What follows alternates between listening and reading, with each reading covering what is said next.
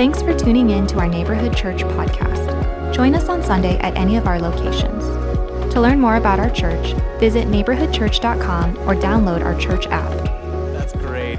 Man, well, I'm Pastor Kerry, pastor of Connection and Discipleship here, and I'm super glad to be with you here now, diving into God's Word. Man, we were talking about Thanksgiving earlier, and just we got to sing that song to start off our worship gathering about being grateful. Lord, I am grateful. And as I think about that, and I think about being together with family and for Thanksgiving, man, I love Thanksgiving because it helps remind me that we still have a lot of things that we can be thankful for. And man, I don't know about you, but I need those reminders. I need those reminders to help look around and be, okay, I can be grateful for this, and I still have this. And so Thanksgiving is great. Speaking of family, mine loves the outdoors. I love to get together with them and go outside. And so one summer, my mom, dad, brother, sister, and me, we all went to Lava Beds National Monument. So we're kids. And this place, it's amazing. There's just hundreds of caves riddled all through just underground. So they hand you a flashlight and a map and say, go. So we head down, into this cave, and we're these little kids shining our lights around, and we start to get, starting to feel a little something, and we're all the light down there is your flashlight. That's all you have. And it's deathly silent. And it's cold. And you start to forget how many turns you've taken. And you start to forget where you came in. And things start to get a little spooky. And then one of our flashlights, I'm not kidding, one of our flashlights shines over this way and sees a raw bone sticking out of a frozen puddle in the pitch black. And we just freak out. We are so scared down in this cave. And my parents just had this stroke of genius. They say, okay, let's sing. Let's sing. And so all of us kids are shining our lights around the dark, and we're singing, Jesus loves me, this I know, for the Bible tells me so. And walking around, we're just so scared, and we're singing this song all the way until we can find some opening somewhere to crawl back into the sunlight.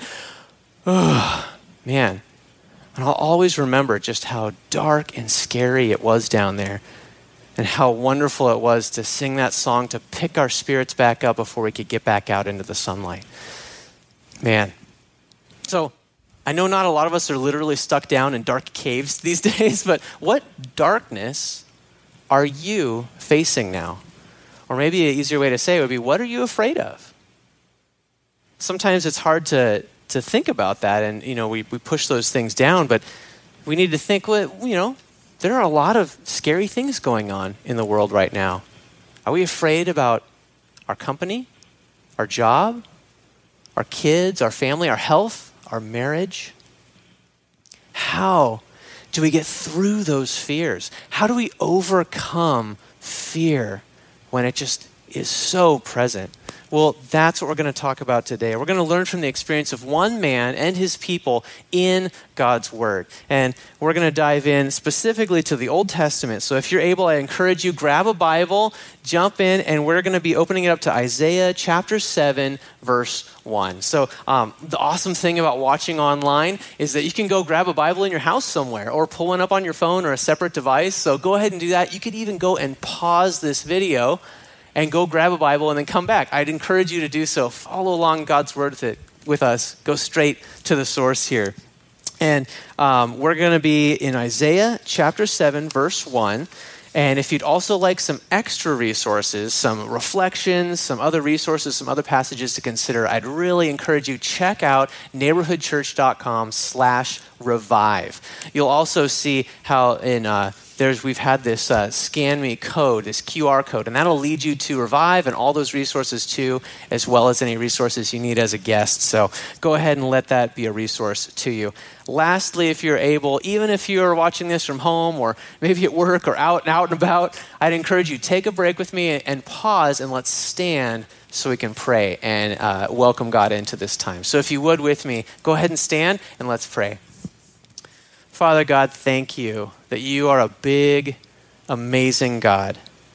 And thank you for carving out this time for us to be together in this way and diving into your word. God, thank you for the scripture that you've given us, that we don't have to grope around in the dark and just wonder who God is. Lord, you've told us who you are and you've told us how to get through life. And we pray that we would learn some great things from you this morning. Open our eyes, open our ears so that we can hear and see what it is your Spirit would like to say to our hearts this morning. We pray these things in your name. Amen. All right, so let's dive into scripture here. Our first scene opens up in Isaiah 7:1, a bit before 700 BC. And Isaiah starts writing this in verse 1. In the days of Ahaz, the son of Jotham, son of Uzziah, king of Judah. So as you can see, we're going to throw a chart up on the screen. King Ahaz was the 11th king of Judah. He's in this long dynasty line of kings that all descended from King David, like the warrior founder of Israel. And so King Ahaz is partway through this history, and he's the king. So as you can imagine, it can be great being on top. He's having a good time of it. He's like, hey, I'm king. And sometimes life is like that. I think I talked to some friends who were reflecting on the shelter-in-place period back in April, and they were saying, we liked it. And I was like, come again? What? They're like, yeah, we stayed in our pajamas, we worked from home, FaceTimed with friends, we got everything delivered straight to our door, our food, our goods, Amazon Prime. It was awesome. And I'm thinking, man, that was not my experience. I hated it. It was so isolating, but they were like, hey, life's good. We don't have to go out. So sometimes we can feel like life's going great. Ahaz could have felt that way too, thinking, I'm the king. But for King Ahaz, things didn't stay that way. Next, in the second half of verse 1, Isaiah continues. Rezin, king of Syria, and Pekah, son of Remaliah, the king of Israel, came up to Jerusalem to wage war against it, but could not yet mount an attack against it. So darkness has come. You'll see in a map on the screen too how these two ancient nations, Syria and Israel, they were north of the kingdom of Judah, and they had teamed up together. They just won some battles against Ahaz's armies, and now it's time to take the capital, Jerusalem. So in verse 2, Isaiah records, when the house of David was told, Syria is in league with Ephraim, the heart of Ahaz and the heart of his people shook as the trees of the forest shake before the wind. I don't know about you guys, but did you look outside on Thanksgiving night? It was really windy. Did you see any trees blowing around in the wind?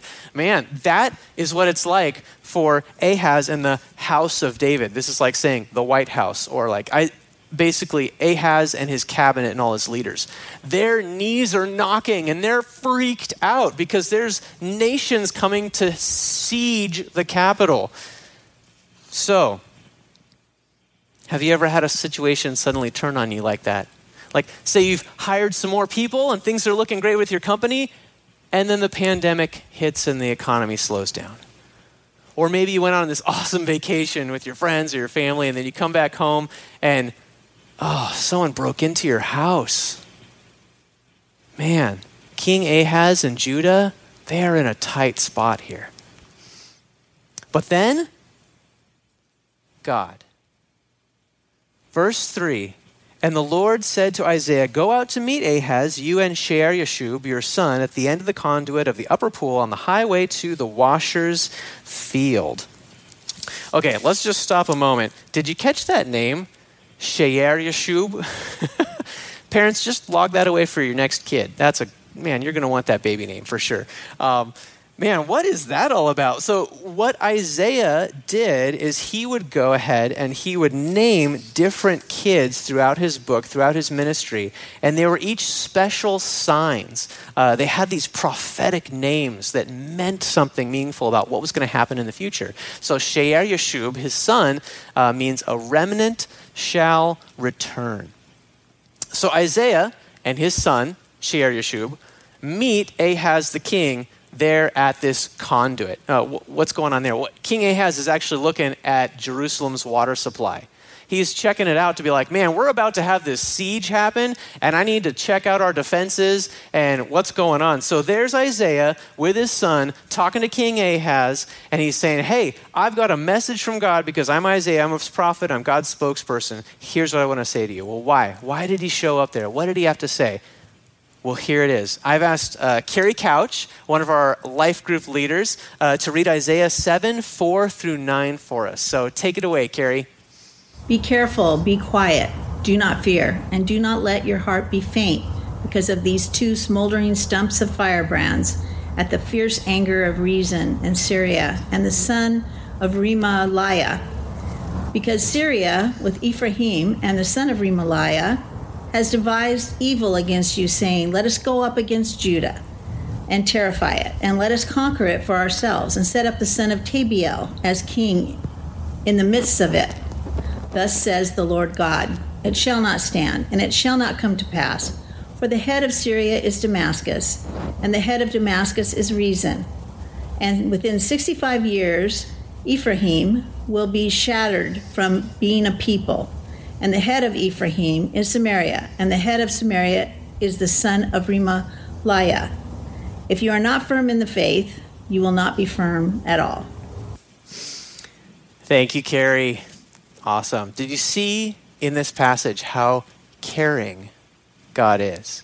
You see, he doesn't wait for King Ahaz to come begging for help and advice, and he initiates. He goes to King Ahaz with Isaiah and delivers this message. And he says a couple things. One, he recognizes and he hears Ahaz that this is a dangerous situation. He says, yeah, this is scary. I admit that. But then two, God gives King Ahaz a reality check. He says, hey, King Rezin, who's over Syria, what does he have control over? Just Syria. That's it. King Pekah of Israel, what does he have control over? Just Israel. That power is so pitifully small compared to the God of the universe. So God reminds King Ahaz of that. And then he says a third thing. He says, it shall not stand. He said, these kings are like leftovers from a dying bonfire. Their campaign against Jerusalem, it's not going to happen. So this is really good news for King Ahaz to hear. Next, he wraps it all up with this phrase that Carrie Couch read for us here in verse 9. If you are not firm in the faith, you will not be firm at all. And God is saying, hey, King Ahaz, if you can't trust me now for yourself, for the future of Judah, you'll never feel secure. You'll never be assured. You'll never feel at peace. If you want to overcome your fear, trust in me. So God isn't saying, hey, have faith, like have a cult-like brainwashed blind faith in me. He's saying, no, bring your doubts, bring your concerns, but let's have a relationship of trust. And the best relationships are built on a mutual trust. This is what God is saying to King Ahaz. But he doesn't stop there. He goes even further to help out this king. So Isaiah recalls in verse 10, again the Lord spoke to Ahaz, verse 11, ask a sign of the Lord your God. Let it be as deep as Sheol or high as heaven. So look again at how patient God is. He's listened to Ahaz. He's helped bring him some hope. He's helped explain some things to him. And now he's even helping saying, hey, Ahaz, you want a sign of how trustworthy I am? Ask anything. I'd love to show you something that will help demonstrate how you can trust me. So he's going out of his way, so much God is, to help King Ahaz. How does King Ahaz respond? In verse 12, I will not ask. I will not put the Lord to the test. So King Ahaz is actually quoting from Scripture here, Deuteronomy 6:16, and that says, you shall not put the Lord your God to the test. So he's quoting Scripture, but Deuteronomy 6:16 is actually about obeying God. It's not about refusing signs that God is offering to give you out of his kindness. So King Ahaz is actually misquoting Scripture here. He's doing it to have this false piety. Oh, I won't test the Lord. But the reason why he's saying that is because he already has a handout. He's already made plans to refuse God's offer. How do we know that? 2 Kings chapter 16, we know that Ahaz has already at this point allied himself with the massive Assyrian empire. He's hoping that they're going to protect Judah from Israel and Syria because they're so much bigger. But look at this. The king of God's people is trusting Assyria instead of trusting God. So in verse 13, God's spokesman Isaiah says this, "Hear then, O house of David, is it too little for you to weary men that you weary my God also?" Back in verse 11, he had said, "Your God," King Ahaz, "your God." But now he says, "My God." Isaiah says, yeah, God is my God, but for you, Ahaz, you've turned your back on him. He's not your God anymore. You've chosen to walk another way. And so here we see that Ahaz has made this decision. And so Isaiah says, hey, God's done with your posturing, Ahaz. Don't put on this artificial piety and quoting Old Testament when you're already turning away from God. So verse 14 comes and we read the results of Ahaz's decisions. Verse 14 says, "Therefore the Lord himself will give you a sign." What is that sign? "Behold, the virgin shall conceive and bear a son, and shall call his name Emmanuel." Does that sound familiar? Yeah, you might recognize it. What in the world does it mean though? What? What is Isaiah saying? Well, Emmanuel is another one of those prophetic child signs, kind of like She'er Yashub back in verse 3. A child that was going to come that meant something for the future, that had a prophetic name. And Emmanuel, the prophetic name, is God with us. You'll see it on the screen. It's got this breakdown where it's a couple different Hebrew words that are integrated together. With us is God. So Isaiah goes on, what does Emmanuel mean? So he goes on to say, verse 15, "He shall eat curds and honey when he knows how to refuse the evil and choose the good. For before the boy knows how to refuse the evil and choose the good, the land whose two kings you dread will be deserted." So this is good news. So imagine there's King Ahaz next to the conduit, the water supply for Jerusalem, the capital, and here is Isaiah and his son. And he's saying, hey, good news, Emmanuel, this prophetic child is coming, and before he is like 12 to 20 years old or so, those kings you fear, their nations aren't even going to exist anymore. Man, that is good news. Do you see how gracious God is?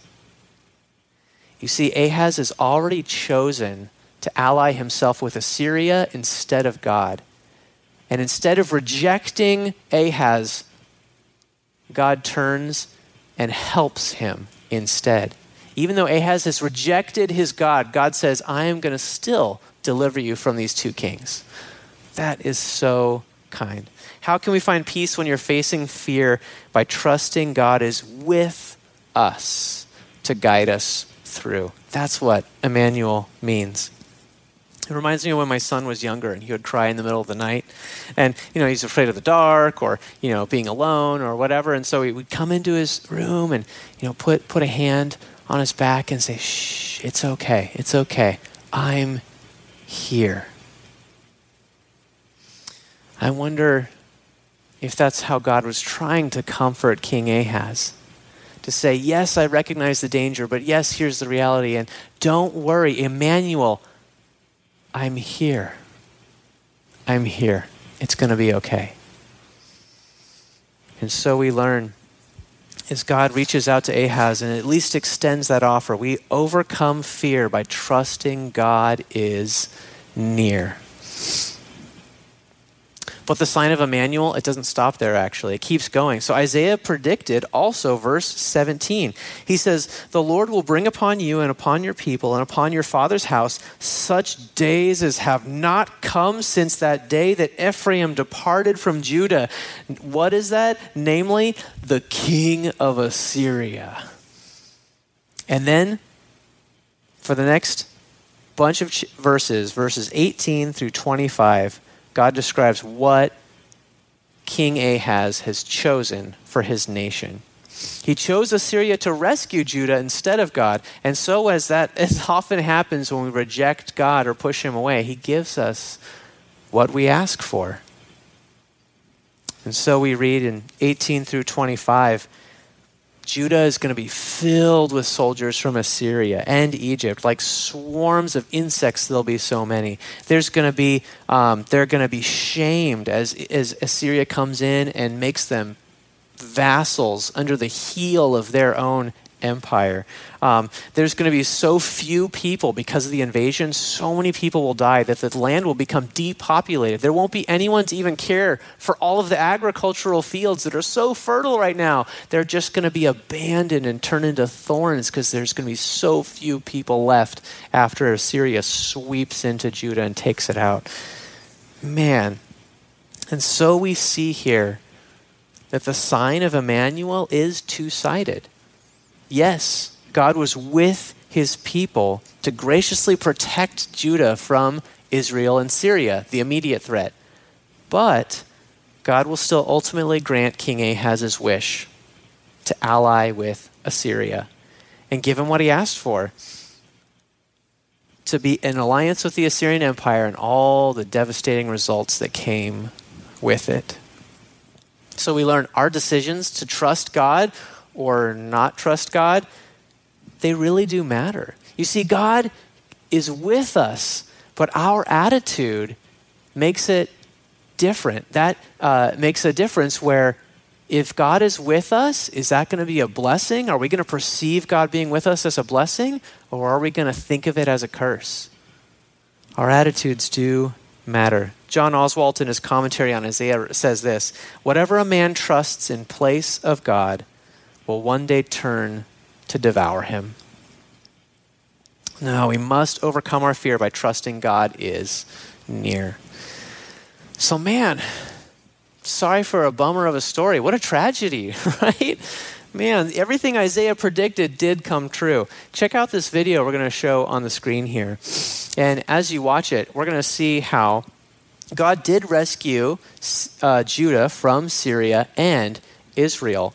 But then Assyria, the Assyrian Empire, comes along and it devastates and depopulates Judah too. A few generations later, God's people followed in King Ahaz's footsteps, and so they're still refusing to trust him. That kind of pattern just keeps on going, and so we see that this succession of worldwide empires keeps going. And so we can see little Israel there just keeps getting swallowed up in these worldwide empires. And so Babylon carries off all their leaders, and hundreds of years go by.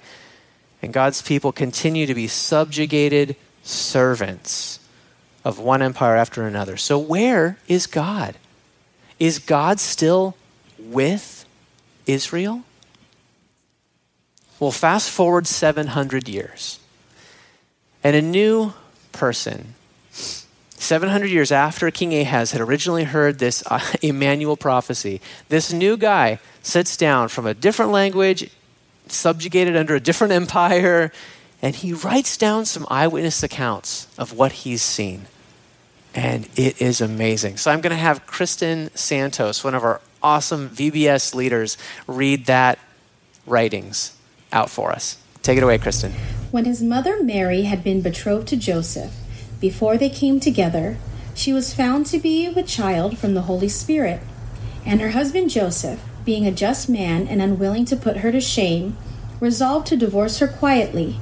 But as he considered these things, behold, an angel of the Lord appeared to him in a dream, saying, Joseph, son of David, do not fear to take Mary as your wife, for that which is conceived in her is from the Holy Spirit.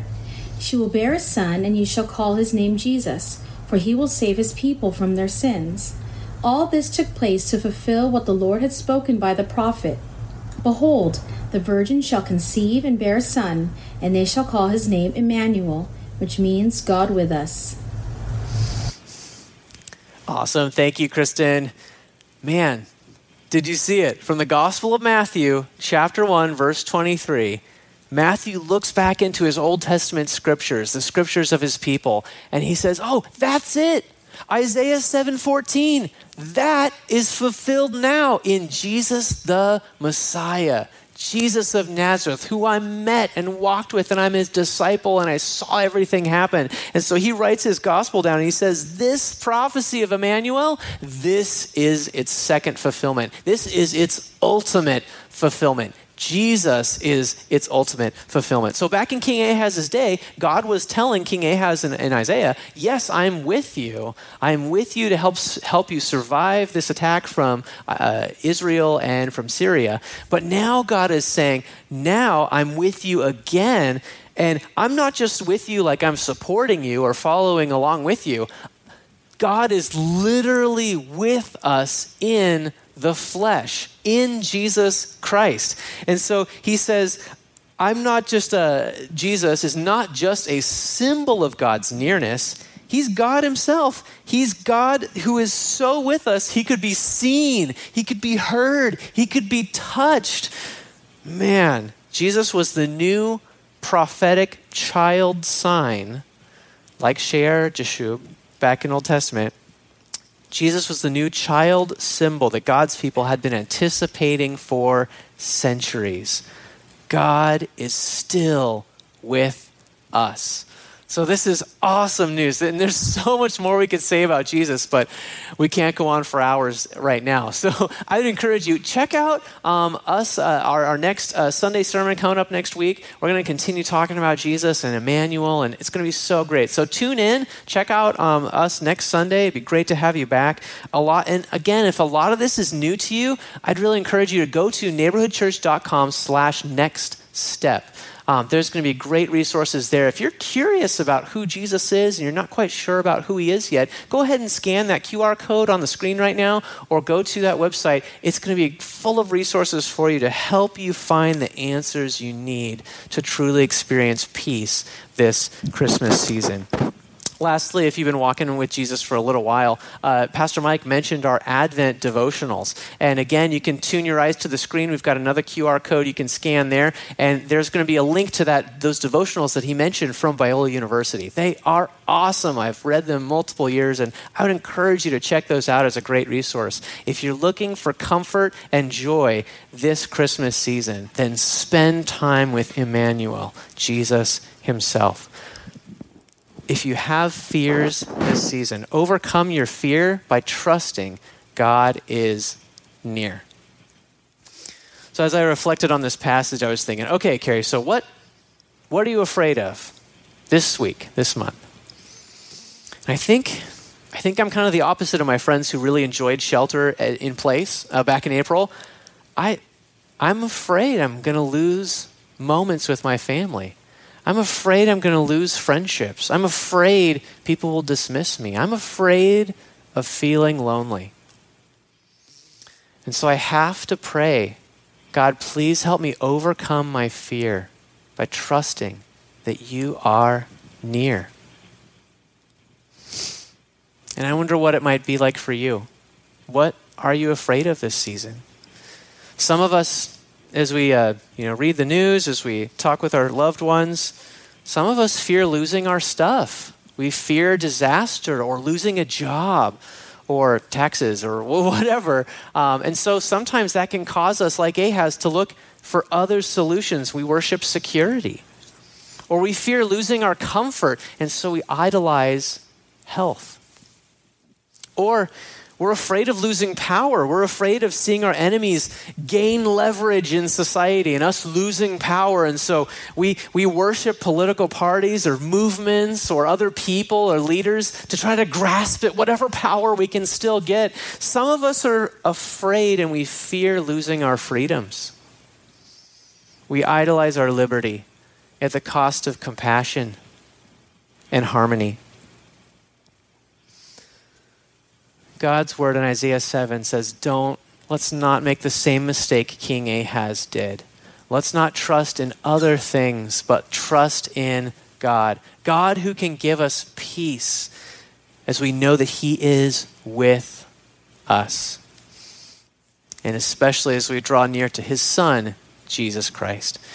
Overcome your fear by trusting that God is near.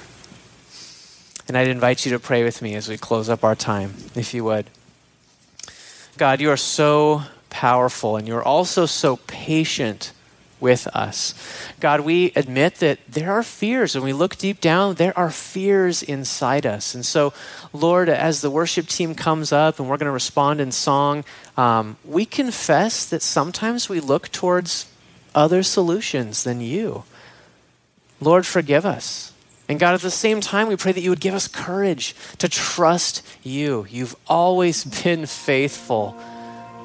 Help us to trust you now, that we will overcome our fear by knowing and trusting that you are near. God, we thank you for your closeness and your nearness. Amen.